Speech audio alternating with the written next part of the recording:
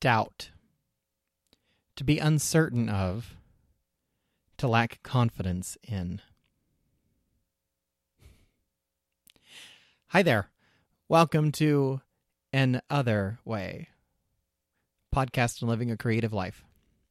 I'm KJ Bell. I feel like I'm on NPR. Okay, so I literally just finished recording the beginning episode of this podcast, and I'm experiencing a thing that happens a lot, and I'm not sure what to call it. I went with doubt as the word to open this thing because I don't know how I feel about that first episode.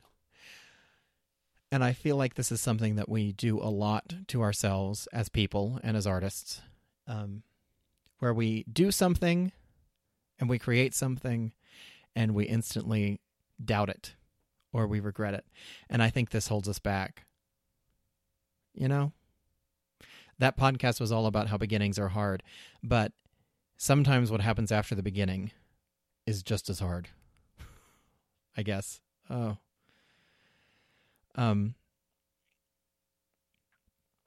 You know, I think everybody out there has had some moment where they have wanted to say something about some issue, whether it's at work or in school or with your family or something, and you've stopped yourself because you doubt it, whatever it is. And I feel like a lot of the time, the more truthful and more honest and more genuine to what we need to be doing or what needs to be said, the more we doubt it. I don't know why. I think in a lot of ways we are afraid of truth. I think we're afraid of knowing things, especially things about ourselves. I mentioned in the last episode that the idea of writing morning pages and doing writing practice is to know yourself and how scary that is. It is. It's terrifying. It's terrifying to know yourself. It's terrifying to know anybody. You know, it's I don't think we like to be seen a lot. I don't like to be seen because it comes with a certain vulnerability, and we don't like to be vulnerable. And that really keeps us from doing a lot of things. You know, I call this an other way, and it is that whole idea of other. We don't want to be labeled as other. But it's often the things that make us other, the differences, are what make us unique and what make us beautiful. You know, I said, and I say all the time, how I hate the word normal, and I use the word hate in a genuine sense because it takes energy to hate something, and it is a strong word, but that really is how I feel about normal. I don't like it. I don't like it at all. I'll tell you a story. And this should have been in the first episode, but it's not, so I'll tell it now. I teach at a music store in the town where I live. And I was there one day, it's probably about a year ago now, and I had a break in between students, so I was sitting out in the front, and I'm standing there, and the door to another teacher's studio bursts open, and this little girl comes out. Couldn't have been more than 6 or 7. She was adorable. She had on this like rainbow tie-dye, but not really tie-dye, like this. It was this rainbow awesome pattern dress with cat faces printed all over it. And she had a purple cardigan on over that, and cowboy boots and a gigantic fake turquoise necklace. Oh, she was beautiful. I loved her so much. Because it was like I saw her and I was like, this is a child that loves to play and loves to create and just has a fondness for color and just life and music and blah, blah, blah, blah, blah. And she was beautiful.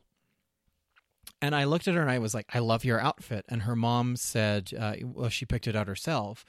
And, I said something along the lines of, don't ever let her stop doing that. And they left the store, and I ranted and I raved about this girl for ever until my student got there. It was just like, oh my God, I want to meet that girl when she's 20 and I want to be her best friend. And she's my new spirit animal, and loved her. As you might have guessed, this isn't going to end well. I also teach at a high school twice a week. I go in and I teach voice lessons there. And I was at that high school probably a week after I saw this little girl.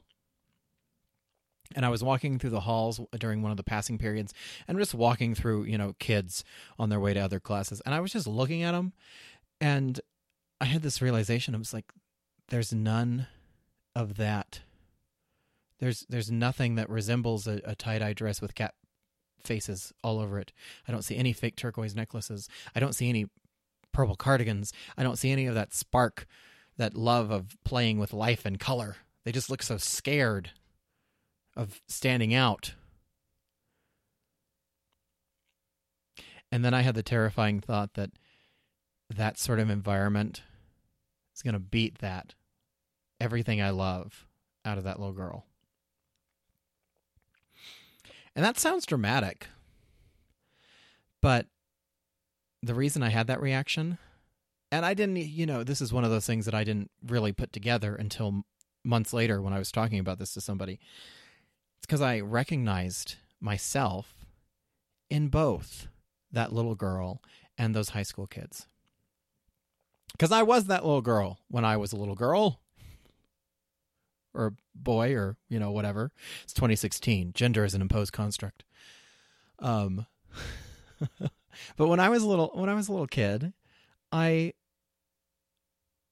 was just like that girl. I loved to play. I loved to create. I loved to ask questions. I loved to read. I loved to learn. And then by the time I was in high school, I was scared. I had fallen into that trap of wanting to be normal. But here's the thing about normal. Like, what does it mean? I'm looking it up. I have a dictionary right here that I just used for doubt. I'm looking this up on air, live. So I'm just going to babble while I look this up. See, here's the thing. Do kids know how to use a dictionary anymore? I say that like I'm 70, but I mean it. Do they know? They just go to Google. I mean, hell, I go to Google half the time. It's just because the dictionary's here and I like it. Noble, non-cooperation. Oh, hey, notebook. A book for notes or memoranda, or to write your morning pages in, or your writing practice. Whatever. Nose. Normal. Regular, standard, natural, of average intelligence. Sound in mind and body. Or, okay, so that's the adjective. And then the noun is one that is normal. The usual condition, level, or quantity. Okay, so see, it's bullshit. I'm sorry, it is. We just have this idea of normal and that we have to be normal. But there's, like, what does that mean when we say that we want to be normal?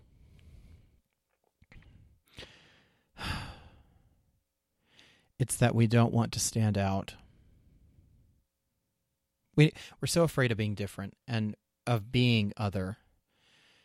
And I really think that the other way is much more interesting and much more creative. So, yeah. Let's take a break.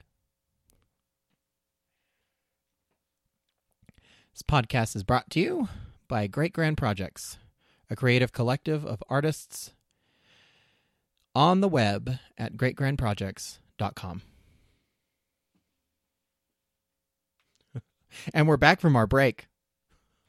That makes it sound fancy when all I did was like lean out of the microphone for a second and like breathe and then come back in and say that and then lean back out again and then breathe. And now we're back. But, you know, that's peek behind the curtain. Doubt and other and normal, and it's hard. We doubt ourselves. We doubt our differences. We just want to be normal. That's the trap we fall into. Because it whitewashes us and it takes the magic out of us.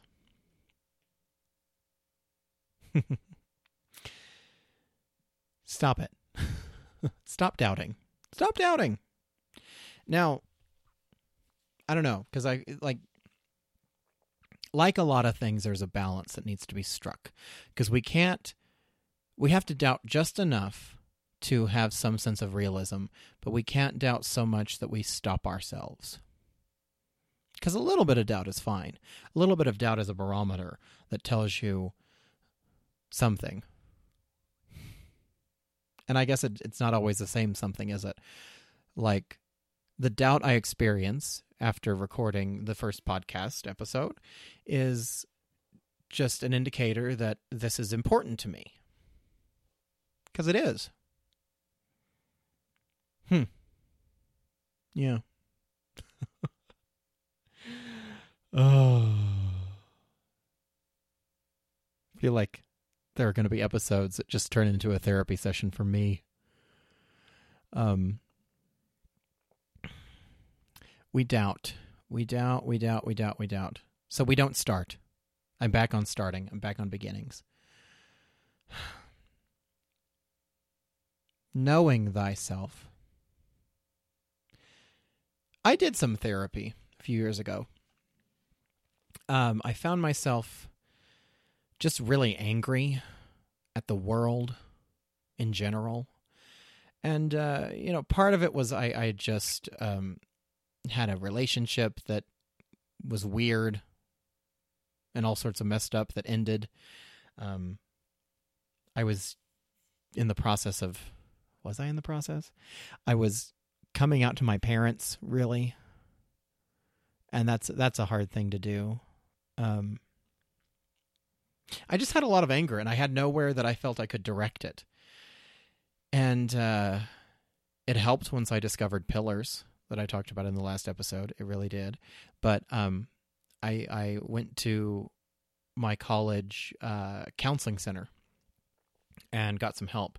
And that was very, very helpful to me. And I encourage you to do the same. If you're of that age, I encourage you to try and get some therapy. Because it helps. We have such a stigma about mental health in this country, and I'm going to get on the soapbox here for a second. But one of the most brilliant things I ever heard was from a YouTuber, RJ Aguiar, who is one half of the Shep689 couple on YouTube, and they used to do daily vlogs, and he said this during one of the daily vlogs. He was talking about going to therapy and how, you go to get a physical every year, you go to see a doctor to just get a checkup and get a physical. Why not do the same thing for your mental health? And I think it's brilliant. So, RJ, if you ever hear this, thank you for that. Oh my gosh, I'm just fangirling a little bit at the thought that he would hear this. Sorry. Anyway, I'm back.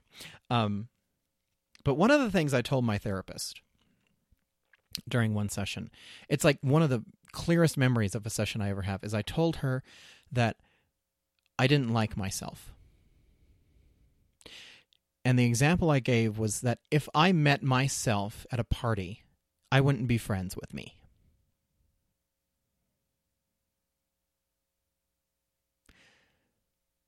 And it was true. Sometimes it still is. And so, and there's a lot of reasons behind that we're not going to get into right now. We will at some point in later episodes, because we're going to talk about some things. But, having just that feeling of not liking yourself, I didn't want to be alone with myself, so I would book myself crazy. And I did it. I did it from the age of 13. That's when I started like doing everything I could to keep myself busy. And part of it too is that I have a genuine interest in so many things that I tend to say yes a lot because I genuinely want to do them. But then there was also a sense of I would say yes because I didn't want to say no. We don't know how to say no, a lot of people. So I wouldn't say no. I would say yes to get people to like me, because if I agreed to do what they wanted and could help them in some way, there was a chance that I would get praise, and I liked that. I was addicted to that. But also, booking myself crazy left me no time to be alone with my own thoughts. That's why meditation is so hard for me. It is one of my 4 pillars, and it's so hard. I hate it. It's so good. It's so good for me, and I love it, too. Paradoxes. If you're going to listen to this podcast, you should get used to the idea of the paradox. Which, if you don't know what that is, you should go to your dictionary or to Google. Maybe I'll look it up right now. I'm going to do that. Anyway, but meditation is so hard for me because I don't like to sit alone with my own thoughts. And I think a lot of people are that way. And that is where the idea of doubt comes in, because a lot of times when you sit there with yourself and in those thoughts, the doubts are what you hear the loudest. Oh, here it is. Paradox. A statement that seems contrary to common sense and yet is perhaps true. I don't like that definition for what I'm talking about. But it's it's the idea of yin and yang. It's the idea of good and evil. It's the idea of contradicting forces. And that's how I feel about meditation. I love it and I hate it, because it's so good for me, but it drives me insane. Because we hear the doubts the loudest. It's the same sort of idea of shouting versus whispers. And too often, the loud shouting voice that's in our heads is our inner critic, is our inner saboteur, is our all of our doubts. And the voice that whispers is the encouraging one, is the one that we should more often than not go with, but talk ourselves out of because we have doubts. And it's harder to listen to that voice. I feel like the theme of these last 2 podcasts is things are hard. It is. Life is hard. I'm not going to bullshit you on that score. Everybody knows that life is hard. But it's worth it. Creating is worth it. And so it's a practice. I really do enjoy that word more than work. I try to use the word practice instead of work wherever I can, because it just comes naturally to me, having been a musician, because we know what practice means. But, practice is just constantly doing something with not really with the goal of mastering. Well, some people would argue with me on that one. But I think it's a never-ending pursuit, practice. One of my favorite things I ever heard, one of my former music professors say was, "We're musicians. We aim for perfection when we know all we'll ever be is really good." And I love that. First of all, I love that she said really good, because it implies that we are striving for something and not just to be mediocre. Because I don't think we should strive to be mediocre. I mean, some things, that's all we can ask for. Me with the piano, that's all I can ask for is to be mediocre. Oh, it's so hard. Anyway, sorry, tangent. But the idea of practicing something, that's what I consider all of my pillars now, is my practices. But we have to practice just in general. Listening to that quieter, more encouraging voice in our head and tuning out the doubts. And it does take practice. It do take work. And it's not an overnight thing. None of this is an overnight thing. And I think we have that problem a lot. I know I do. Every book I read is, I read a lot, and I read a lot of stuff trying to come up with ways to be more creative and ways to help me foster my own creativity. But really, that is a big motivation. But really, you know what I'm looking for? I'm looking for an answer. I'm looking for the one. Every book I pick up, there's a little voice in the back of my head that says, "This will be the one. This will be the book that will change everything and will fix all of our problems." I call her Ashley. She's also the same voice that every time I meet a guy, it's like, "Oh my God, this is the guy that we're going to marry. This is the one." You know, that voice. She's a middle school girl. This is it. All my problems are over with this book. We're just looking for that easy solution, and there are very rarely easy solutions to problems. Which is another paradox, because sometimes there are easy solutions to problems. I guess really the solution to the problem we're talking about right now is easier said than done, I suppose. It's just to shut up and do it. Shut up and work. Shut up and do the art. Do the thing. Do the thing. Shut up and write. Quote Natalie Goldberg. I talk about her a lot. I'm going to be talking about her a lot. I can feel it. I can feel it in my bones. See, because she wrote this book called Writing Down the Bones. That's only funny to me, I think. See, there it is. Doubt, hate. See, there. Everybody has an Ashley in their head that says this will be the one, and everybody has, like an obnoxious teenager in their head too. That when you say something like "you're the parent," and then that voice is the teenager, like, "Oh my God, you're so stupid. You're embarrassing us, God." Mine's more active than a lot of people's, I think, because I say I tend to say things a lot.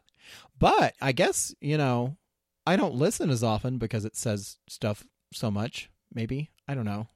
I don't know if that's a good lesson. The point is, the calls are coming from inside the house. And stop listening to the doubt so much. I know it's hard. I know it is. But you know what is a good thing to do? In your writing practice or your morning pages, give the doubts free rein. Sometimes that's what you need. The thing that I should have said last episode, here we go, doubt again. The thing that I love about doing morning pages, and one reason I still continue to do them before I do anything else, before I do any writing. Some days the morning pages are really 8 p.m. pages. But ideally, they are the first thing I do every day. But one reason I love them is because it tends to get some of the crap out of my system. And I can write better on other stuff. Because I've exercised some of the demons that day. I've gotten the I don't know what to write about out of my head. I've gotten the God, I'm worthless and I'll never write anything good ever again out of my head.